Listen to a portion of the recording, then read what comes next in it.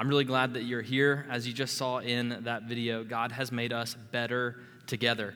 Our theme for 2022 as a church is that we would be better together, and one of the ways that we do that is by worshiping together. And I remember whenever Sathvik and I were talking, and he was just, basically explaining that he learned how to spend time with God by the way that we spend time with God in this room, that by hearing people pray through the scriptures, he learned how to talk with the Lord by hearing the way that whoever is preaching that Sunday is going through scripture and learning what God is saying for the sake of application and finding those words in context. Whenever we sing, we're putting prayers to music to help us engage with God, to take our eyes off of ourselves and to fix our eyes on the Lord. And so I'm thankful that you're here and that once again, we are reminded as we sing, as we pray, as we study God's word, that God has made us better together. And so we're going to continue our study in the book of Mark. If you have your copy of God's word, go ahead and find Mark chapter 9. And now I'll say, even if you don't have a copy of God's word in your lap, you'll want to pull it up on your phone today. Make sure that you have it in front of you. If you do that, maybe put it into airplane mode, because I know that Twitter can just kind of like take over your phone sometimes. Maybe you want to grab a Bible from the back of the room before you leave today, just so you can have your own copy of God's word, because what we're going to be doing today is really almost a Bible study for the first half or 2/3 of this sermon. And then we're going to do two applications of what we see in this text. And then we're going to end by just a really brief, what I'm almost calling like a blog post, because I'm going to give you 10 really quick ways that you can engage with God throughout the week. And I'm really excited about what God has been talking to me about all week, and just the opportunity to share that with you as we look at this passage. Now, the name Joshua Bell is probably not a name that you are very familiar with, but at the age of 39, Joshua Bell was called the greatest classical musician in America. He is a violin player, one of the best violin players. Obviously, Melody is the best violin player that we know. But in 2007, this news outlet did an experiment with Joshua Bell. He was playing in D.C., and he sold out an auditorium. Tickets were going for over $100 a ticket, and thousands of people came to watch him play his $3.5 million violin to a sold-out crowd. But then the next day, they said, "Josh, we want you to go into the subway station, put a hat on, and as people are going just about their day, scrolling through their email, looking at their phones, thinking about what they're going to be eating for lunch or whatever is their next appointment, we want you to begin to play the violin." And so he did. And he played the violin for an hour. And after 43 minutes of playing the most famous pieces of music, only 6 people stopped. He only had $32.17 in his tip bucket when people had paid thousands to see him the night before. It just goes to show us that we can be in the presence of beauty, we can be in the presence of something glorious, and yet our hearts can be so dull and so distracted that we might miss it altogether. And my question is, what could it be that you are missing this morning? And of the myriad of things that we might point to, the most important is, could you be missing the glory of God? Is there some aspect of knowing the creator of the universe, the Son of God who laid down his life for you, in which you have grown so familiar to that phrase that you can hear it and it doesn't draw any sense of awe out of your heart? That you are sitting there and you're consumed with perhaps notifications that you may get later today about what your work schedule will be this week. You're wondering what the next couple of days holds whenever the scripture is saying, "Behold your God." And so what we're going to see is the theme throughout this text, that we should behold Christ, that we should behold Jesus as the beloved Son of God and listen to him. Now, this has really been the point of the entire book of Mark, to help us behold Jesus as the Son of God, the Christ who took on flesh to dwell among us. And so we will behold Christ, and we will also be challenged to listen to him. So if you have your copy of God's Word, let's go ahead and find Mark chapter 9, and we'll read the first 8 verses here. We see this. And he said to them, now remember this is the crowd that he was talking to about the cost of discipleship last week in Caesarea Philippi. He said to them, truly I say to you, there are some standing here who will not taste death until they see the kingdom of God after it has come with power. Now let's just stop there. Because he says that, and now everybody that is sitting there, standing there among him is wondering, okay, so is Jesus going to come back while we are still living? You know, if you were 20 years old at this point, does that mean that Jesus is going to come back before I breathe my last breath? Does that mean that I'm going to somehow live forever? This statement was really perplexing for the people who were standing there in the crowd. And yet what we are going to see is that Jesus keeps this promise not for everyone present, but for those who would be up on the mountain with him 6 days later, that they would see the glory of God, that they would see the power of the kingdom in the King himself. And so verse 2, and after 6 days, Jesus took with him Peter and James and John. This was kind of like the inner circle of the 12. And he led them up a high mountain by themselves. And he was transfigured before them. And his clothes became radiant, intensely white, as no one on earth could bleach them. And there appeared to them Elijah with Moses. And they were talking with Jesus. And Peter said to Jesus, Rabbi, it is good that we are here. Let us make 3 tents, one for you, and one for Moses, and one for Elijah. For he did not know what to say, for they were terrified. And a cloud overshadowed them. And a voice came out of the cloud, this is my beloved Son, listen to him. And suddenly, looking around, they no longer saw anyone with them but Jesus only. Now we're going to look at these first 13 verses and see the story of the transfiguration. Now, the confusion that people have there in verse 1 is quickly resolved by the fact that Jesus said people would see the power of the kingdom, that they would see the kingdom of God, and yet for those who were with him on the mountain whenever he was transfigured, Peter, James, and John, they saw the king in his glory. Now, he takes them up on this mountain. We're not sure if it was Mount Hermon or Mount Tabor, but what we do know is that historically throughout Scripture, mountaintops are places of God's revelation. You see, Mount Moriah is the place where Abraham takes Isaac to be sacrificed, and then he is spared, and God speaks, setting forth the pattern of substitution.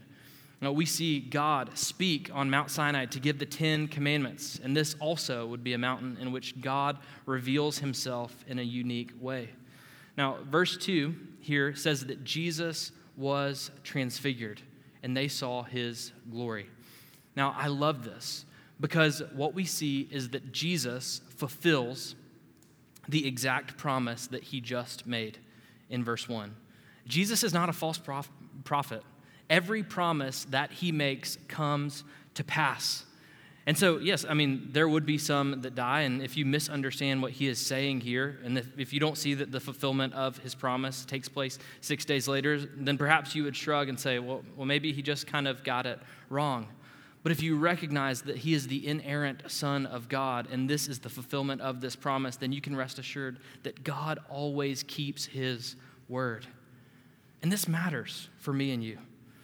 This means that if you're sitting here and you've wanted to be a mom for a long time and you found yourself holding a negative pregnancy test this week, that when God promises he can give you a peace that surpasses all understanding, he will keep that promise. This means that whenever you are pouring your heart out, leading that Bible study at work, sharing the gospel with your family, praying for patience, and you're sitting there thinking, my ministry is bearing absolutely no fruit at all, cling to the promise that the word of God will never return void, even if you can't see what's happening. God keeps his word. And whenever we open up the scriptures, whenever we sit across from a Christian friend who encourages us with these truths, our hearts are grounded in God's faithfulness. I mean, think about what's going on in our world right now. I love that we get glimpses of the King who rules and reigns over all. If you are sitting there in front of the news this week, maybe worrying, just kind of building up fear and anxiety in your heart, isn't it great that we get a glimpse here of the King who is king over all creation, and that his reign has already been inaugurated in the church and in the hearts of all believers, and one day it will be realized in all the earth when he returns. So hold fast to this hope, Christian, that as we get a glimpse of the King's glory here, that he is sovereign, he is stable, and he is a sure place to rest your head as the nations rage. So here we looked at this passage, 2 verses in, and our hearts are already encouraged. We keep reading. After 6 days, Jesus took with him Peter and James and John and led them up a high mountain by themselves, and he was transfigured before them. Now, let's admit that transfiguration is not a word that we use very much. It's really hard in our vocabulary to even come up with a phrase that describes what took place. As here, they were just talking with Jesus, just a chapter earlier about his suffering. They're talking to him about his humanity. And if the suffering of Christ, his rejection, and the cross would reveal the depth of his humanity, this moment of the transfiguration will put on full display his deity and glory as the eternal Son of God. Here, Mark is describing the eyewitness testimony of Peter in the best words that he knows how. He says that Jesus became radiant among them. I think that I probably would have described this like Mark, I'm from Panama City, Florida, so I'm just like, well, it's kind of like when you get a new white t-shirt out of the pack from Walmart and you open it up and it's like, man, nobody can bleach a shirt like this. Not even mom could bleach a shirt like this, right? That's what Mark is saying. He's like, his clothes, they became radiant, verse 3, intensely white, as no one on earth could bleach them. He's just grabbing for straws to describe the glory of God that is put on display in this moment. Now, the word that is used here for transfiguration is the Greek word metamorphothe, which is where we get our word metamorphosis. And obviously we took our word from the original Greek word, so it's not a one-to-one, but the most similar comparison for us as to what actually took place is similar to whenever a butterfly comes from a caterpillar, right? Whenever something experiences metamorphosis, what takes place is the external object or appearance is changed by what is intrinsic to it.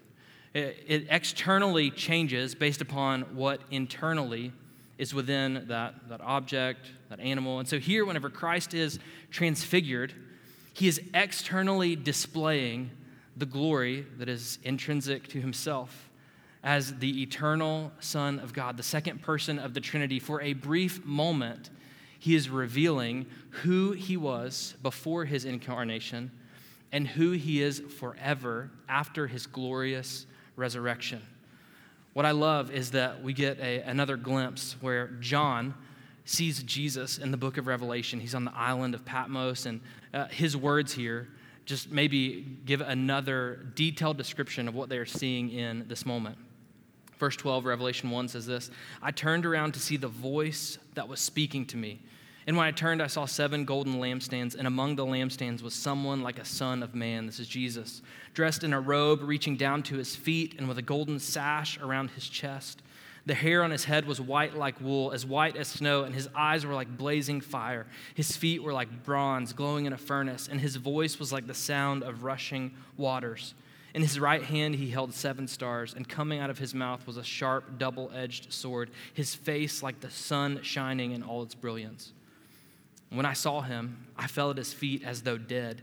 And then he placed his right hand on me and said, do not be afraid. I am the first and the last. I am the living one. I was dead, and now look, I am alive forever and ever. And I hold the keys of death and Hades.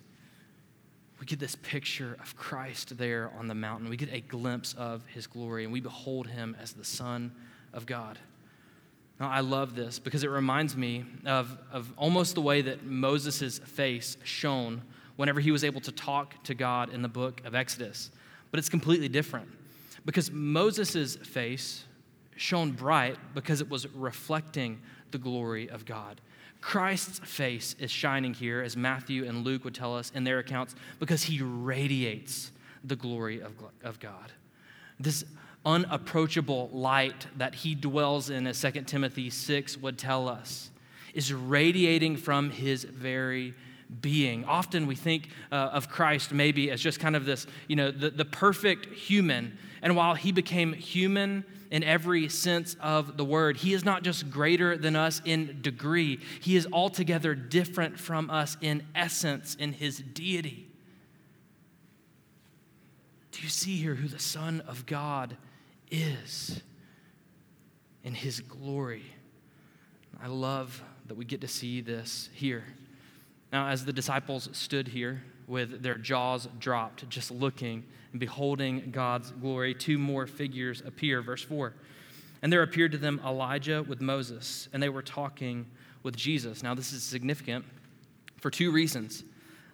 Because these are two guys who went on to Mount Sinai in the Old Testament, that they had kind of these face-to-face conversations with God.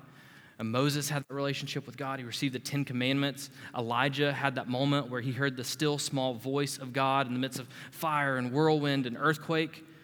And now they are once again speaking with God, and the disciples are just there in amazement that they get to see this moment. Not only that, Moses and Elijah are there as if to represent all of Israel's history up to that point, saying, we were all pointing to you, the Messiah. It is as if Moses is there representing the law and saying, yes, God gave the 10 Commandments, but it was to reveal that we are thieves. We are adulterers. We are idolaters. We need a Savior because we can't keep this law. And Moses says, I'm here pointing to you.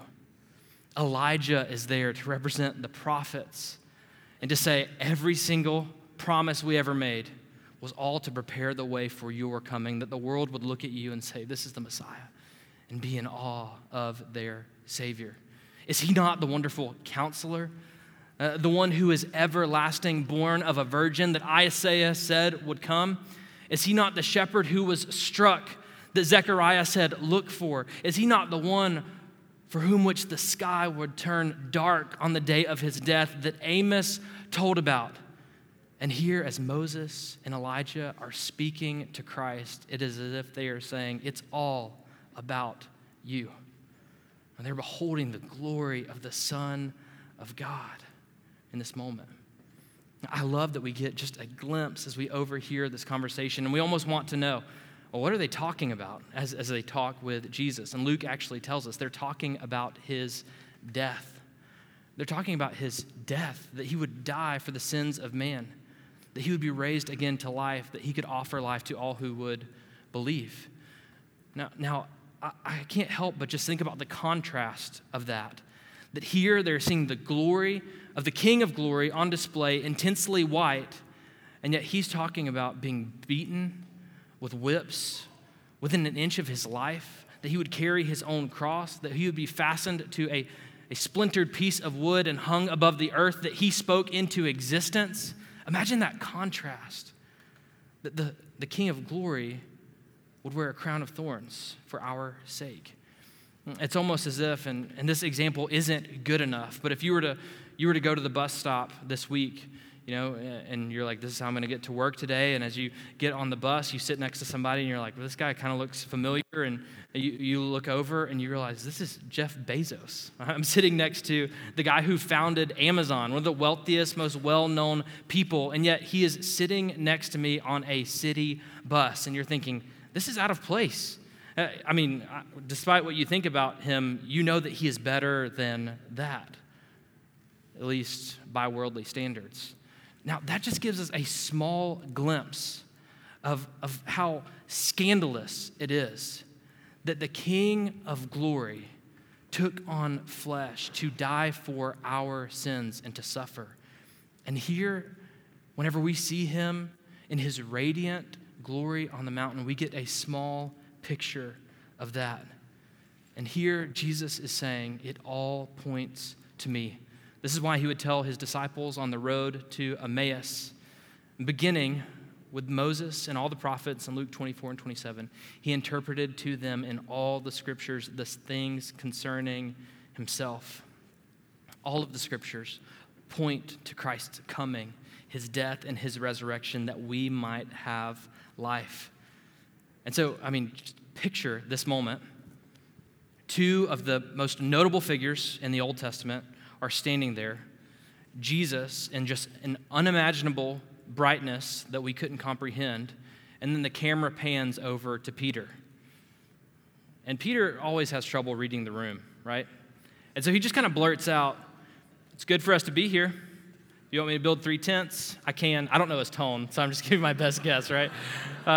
It's good that we are here. I can build a tent, 3 tents. I'll build Jesus one for you. I can even build yours first if you want. I'll build one for Elijah and build one for Moses. And then, in the middle of him speaking, he is cut off by the thundering voice of God that says, "Listen to my son. Behold, this is my beloved son. Listen to him." He's saying, "Peter, this isn't about you. Listen to my son." Now, before we go on and get further into that, I want to look again at verse 6. I almost think that Peter had Mark add this. Mark was like Peter's intern about 30 years after all of this took place in Rome. And so he's like, "Look, I know that I kind of, sounded like I didn't know what was going on whenever I said that. So just make sure that you include in your notes, Mark, I was really scared. I didn't know what to say." It kind of relieved my reputation just a little bit. I didn't have the Holy Spirit yet, right? So now verse 7. "And a cloud overshadowed them, and a voice came out of the cloud. 'This is my beloved son, listen to him.'" Where do you see a cloud of glory in the Old Testament? Oh, so many times, right? You see a cloud of God's glory on the mountain as the 10 Commandments are being given. You see a cloud of God's glory leading the people of God out of their Egyptian oppression and into the promised land. You see a cloud of God's glory filling the tabernacle to say to everyone that surrounded it, "God is here with you." You see a cloud of glory enter the temple after it is built, saying, "A holy God dwells among an imperfect people as a means of grace." And here, a cloud of God once again appears. It says that it overshadows the mountain. Now, where do you hear that word? Well, in Genesis 1, you read that the Holy Spirit, the Spirit is hovering over the waters. Another word there could be overshadowing the waters. When do you see that phrase again? When Mary conceives, whenever she is told that the Spirit would conceive within her a child who would be Emmanuel, God with us, the Holy Spirit is overshadowing her. Here you see all 3 persons of the Trinity present with the disciples on the mountain. That it is the Son of God standing before them, it is the Spirit of God surrounding them, and it is the Father of God who is saying, "This is my beloved Son. Listen to him." Isn't that amazing? That God in his transcendence condescends to make himself known to us, to come near to us. And we see that in his glory on the mountain when the Spirit overshadows them. The voice shakes this mountain, and I wish that I could point to Deuteronomy 18, how this shows that a prophecy was fulfilled in God's words to say, "Listen to my son," but we don't have time to talk about that. So I want you to look at the word "listen." Now, whenever we use the word "listen," it can have various meanings in the English language. So whenever we say that we are listening to music, it can simply mean that it's kind of on in the background. But whenever I look at my sons before I leave for work in the morning and I say, "Listen to your mom," I'm not saying, "Make sure you're within earshot of your mother." No, what I'm saying is, hey, if she asks you to do something, do it. If she tells you not to do something, don't do it. This form of the word "listen" that we see here carries with it not just audible hearing, but obedience. He's saying, "This is my beloved son, listen to him." And so Elijah and Moses are there as if to say, one greater than us has come, the Messiah, and the Father is saying, "Listen to him." And then they leave the mountain. They understand some of it, but not all of it.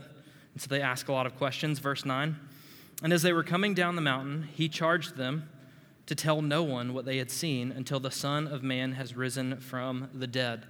It's always confusing to us as we read commands like this from Jesus on this side of the Great Commission, because we're like, wait, you told us to tell the whole world, and now you're telling them not to tell anybody. Well, he actually gives this command an expiration date here, doesn't he? He says, don't tell anyone until the Son of Man has risen. Why? Because you don't fully understand. You don't fully understand who I am. My ministry hasn't been accomplished yet. If you tell people what you have seen on this mountain, then it could be that fame and popularity for the Messiah you expected will prevent me from doing the rest of the ministry that I'm called to. So don't tell anyone. Verse 10, so they kept the matter to themselves, questioning what this rising from the dead might mean. Now they questioned this because in Jewish thought, there would be a resurrection of all of the dead. This is referred to in Daniel 12:2. There would be a resurrection of all of the dead at the end of the time. But they didn't have this concept for someone resurrecting other than in some miraculous cases in the past that Jesus was talking about here. They're still struggling to understand that. So they question, what does this mean? And then verse 11, and they asked him, why do the scribes say that first Elijah must come? And he said to them, Elijah does come first to restore all things. And how is it written of the Son of Man that he should suffer many things and be treated with contempt? But I tell you that Elijah has come, and they did to him whatever they pleased, as it is written of him. There was a prophecy in Malachi 4 that Elijah would come, that he would restore all things, that he would be the prophet crying out in the wilderness to prepare the way for the Lord. But we actually see that it is John the Baptist who comes with a ministry that resembles Elijah's, that he comes kind of in the spirit of Elijah, if you will, and he fulfills this prophecy. If you look at Matthew's gospel, it actually says that as Jesus was talking to them about this and explaining this, they came to understand that he was referring to John the Baptist as the one who fulfills the prophecy of Elijah. And so they're asking this question, and Jesus explains it. Now, this is kind of a sidebar, but I love that we can come to Jesus with our questions that may even seem obvious at times, and that he just lovingly answers them, that he is a gracious and kind Savior. And so here he tells them, hey, exactly as everything has been prophesied, it will come to pass. The Son of Man will be held in contempt. Ultimately, he would suffer and he would rise again. Now, I want to look back to what Peter says, because from this, we're going to draw kind of our primary application for today. As Peter is up on the mountain, he says, it is good that we are here. This is exactly what Peter had wanted. He is now getting to see Jesus as the Messiah that he wanted to come.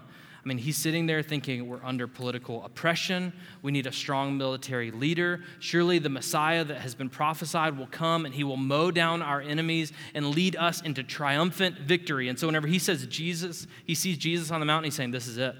It is good that we are here. Let's just stay here forever.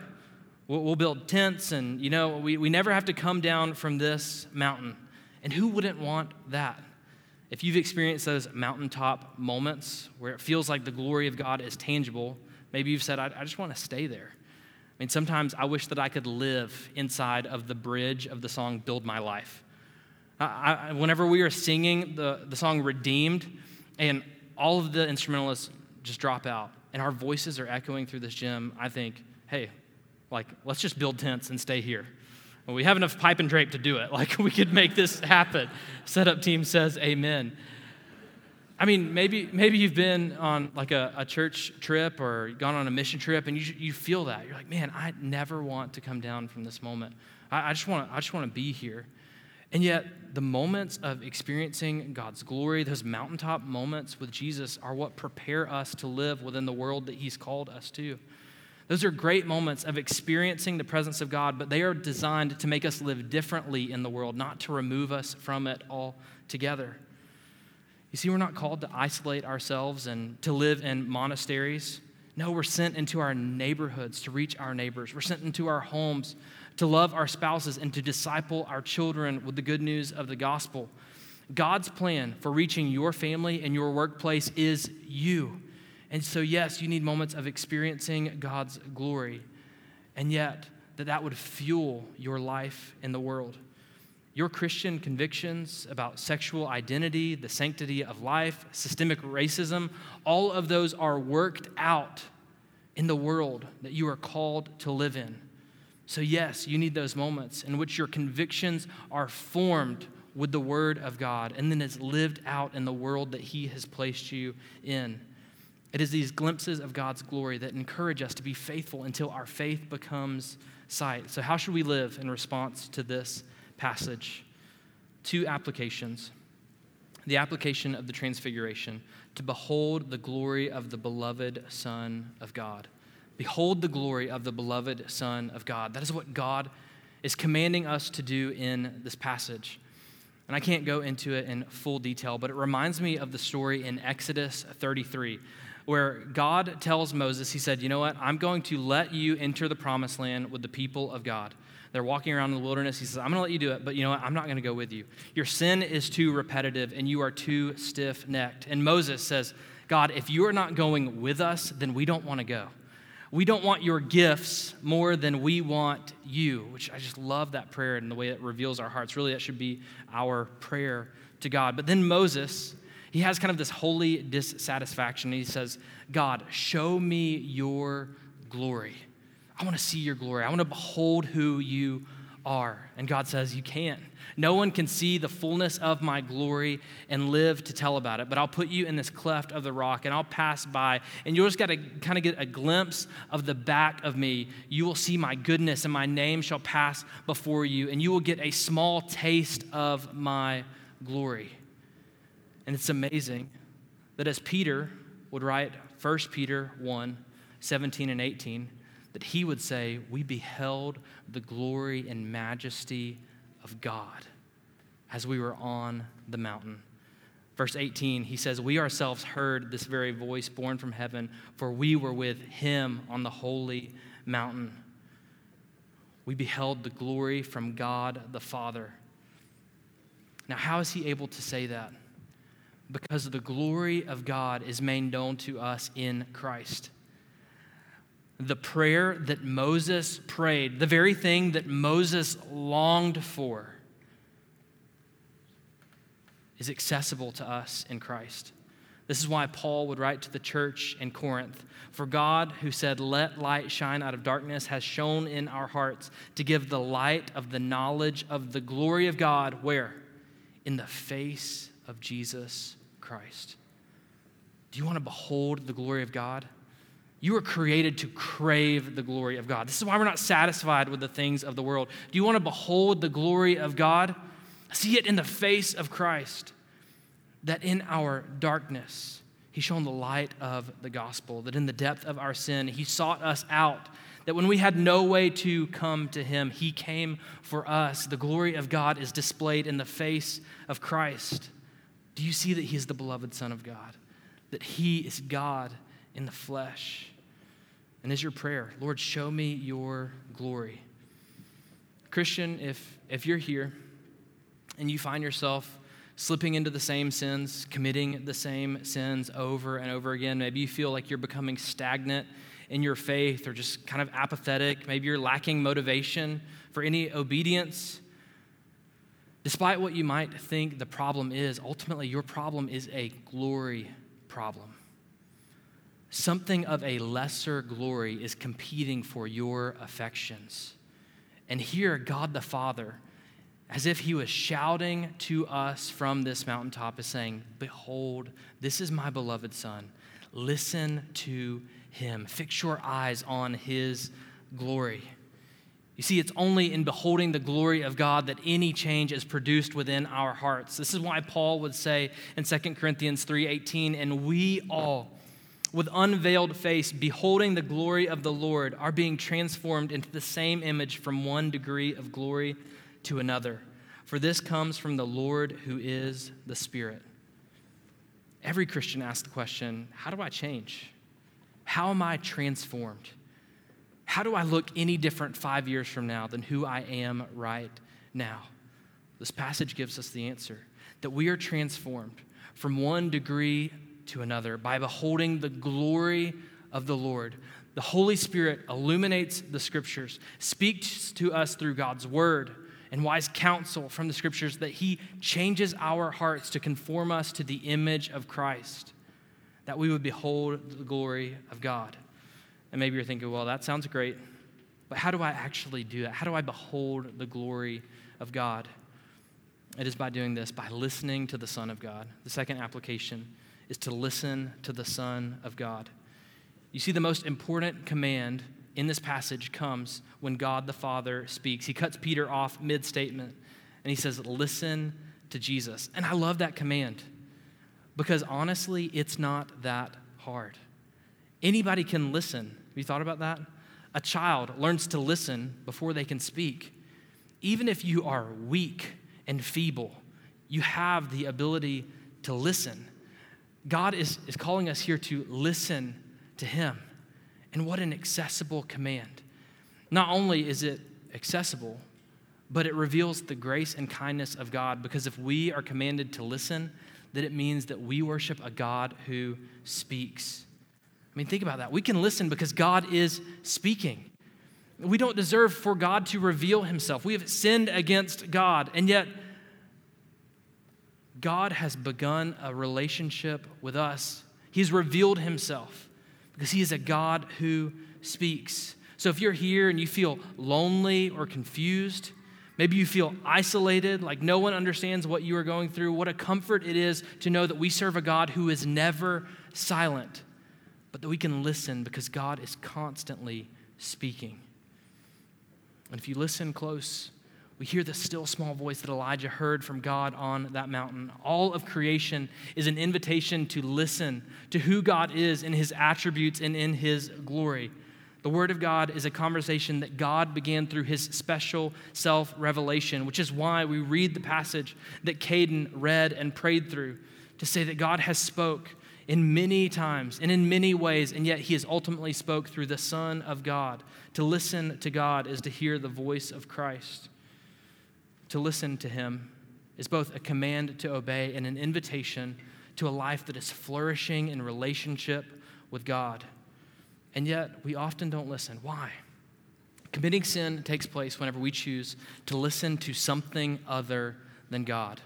When we turn up the volume on something else in our life and turn down the volume on the voice of God. And in that way, we choose a lesser glory. I mean, there's just kind of this bombarding noise in our culture that's saying, listen to me, whether it's media or advertising or your own self-talk or the words of a friend or a coworker or, something somewhere is saying, this is how you find value. This is how you should look. This is how you should define success. This is what makes you a person worth living in this world. And yet, the Father is saying, no. Turn down that noise and listen to the Son. Our heart is almost like a pair of Bluetooth earbuds, right? I mean, as silly as this example could be, those earbuds, they only connect to one device. They only pair to one thing at a time. If you've ever been in a coffee shop and you turn on the volume for your laptop and it just kind of blares out of the speakers because you thought that it was actually connected to your earbuds, and what you found out, your earbuds were actually connected to your phone, and there's no volume going into your ears right now because it is connected to something else. If we are to truly listen to the voice of God, then we must consciously sync our hearts with the Word of God. To wake up every morning and saying, in all the noise of this world, Lord, I want to listen to you. I want to listen to what it is that your Word says and to be synced to nothing else. In fact, listening to the Word of God through the voice of God is how we know that we in fact have a relationship with Christ. John 10, he describes himself as the shepherd, and he describes his sheep as those who hear his voice, which is why verse 3 in John 10 says this, the sheep hear his voice, and he calls his own sheep by name and leads them out. When he has brought out all his own, he goes before them, and the sheep follow him, for they know his voice. A stranger they will not follow, but they will flee from him, for they do not know the voice of strangers. This figure of speech Jesus used with them, but they did not understand what he was saying to them. Some didn't understand because they didn't know Christ as shepherd and Savior. If you truly know Lord as Savior, then you will listen to him as a sheep listens to their shepherd. You will follow him. And there's no more obvious application here than to make the Word of God a priority in your life, that the Holy Spirit would apply it to you and that you could hear his voice in every aspect of your life. We need promises like cast your burdens upon the Lord because he cares for you. We need to be challenged with words like those from the Sermon on the Mount that says, hey, if your right eye causes you to sin, then cut it out. You don't need it. We need the promises of hope that you will never be separated from the love of Christ if you are in him. And so I want to give you a couple ways to apply this, to make the Word of God a priority in your life, that you would listen to the voice of Christ. Now, I don't expect you to write these all down because I'm going to go quick. You can get them in my notes or we'll post them on social media later this week. But 10 encouragements to help you listen to Christ is to have a reading plan that is realistic and specific. Grab one of our Bible reading plans. If the whole thing seems like a lot, read the New Testament portions. Just pick up wherever we are this week. Create a habit with a time and a place. Make this a regular rhythm of your life to say, you know what? I need to behold the glory of God more than anything else in this world, so I'm going to make a habit with a time and a place. Read a physical Bible to limit distractions. Now all of these are just kind of like TL's wisdom, so take it or leave it. But I invite you to read a physical copy of God's Word so that you're not being constantly notified, but that you have this. Read your Bible in public regularly. Not saying that this should be the primary way you read your Bible, but man, I was sitting at tire discounters on Friday morning, and I was just going through my reading plan, and the guy sitting next to me was like, hey man, how's it going? What do you think of the weather today? And then we started talking about Scripture, and it was just like this amazing thing where, me and John at tire discounters are talking about the Lord, and, I'm like sharing my testimony with him just because I was like, you know what? It's time to do my Bible reading plan. I want to read it. Pray God's Word back to him. We inhale Scripture and exhale prayer. Meditate on God's Word through journaling and study notes. We use the acronym all the time here. Highlight, explain, apply, respond. So read big, meditate small. Read a chapter, focus on a phrase, and just say, hey, I want to explain what this means. I want to apply it to my life. Is there a promise to remember, a command to obey, a sin to forsake? Is there a truth to believe? Like, how can this change my heart? And then how do I respond to it? Through prayer, through praying it back to God. Talk about God's Word with other Christians. And this is one of the primary reasons our MCs exist. But you can do this anytime. Just say, this is what God's teaching me. Isn't God good? 8, read God's Word with new Christians and non-believers.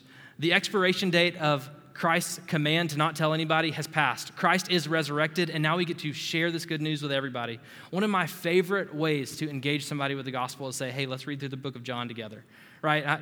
If I just try to pack the whole gospel into one 5-minute conversation, I'm going to miss some parts. But if me and you get together on a weekly basis and we read through the book of John, man, you get to behold the glory of Christ. Read good books that deepen your understanding of God's Word and what you believe about listening to the voice of God. And view the Bible as an opportunity to spend face-to-face time with God. And when you open this, God speaks.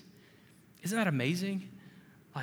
You wouldn't brush off an appointment with someone who's really important, but whenever you open God's Word, you get to commune with God. Like a checkbox will only motivate so much.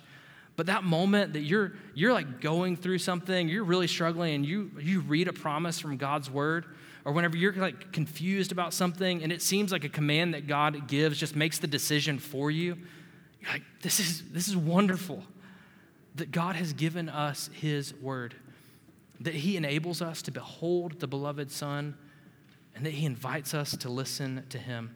So in a loud world, may we be those who resolve to listen to the Lord who is our great shepherd. Let's pray.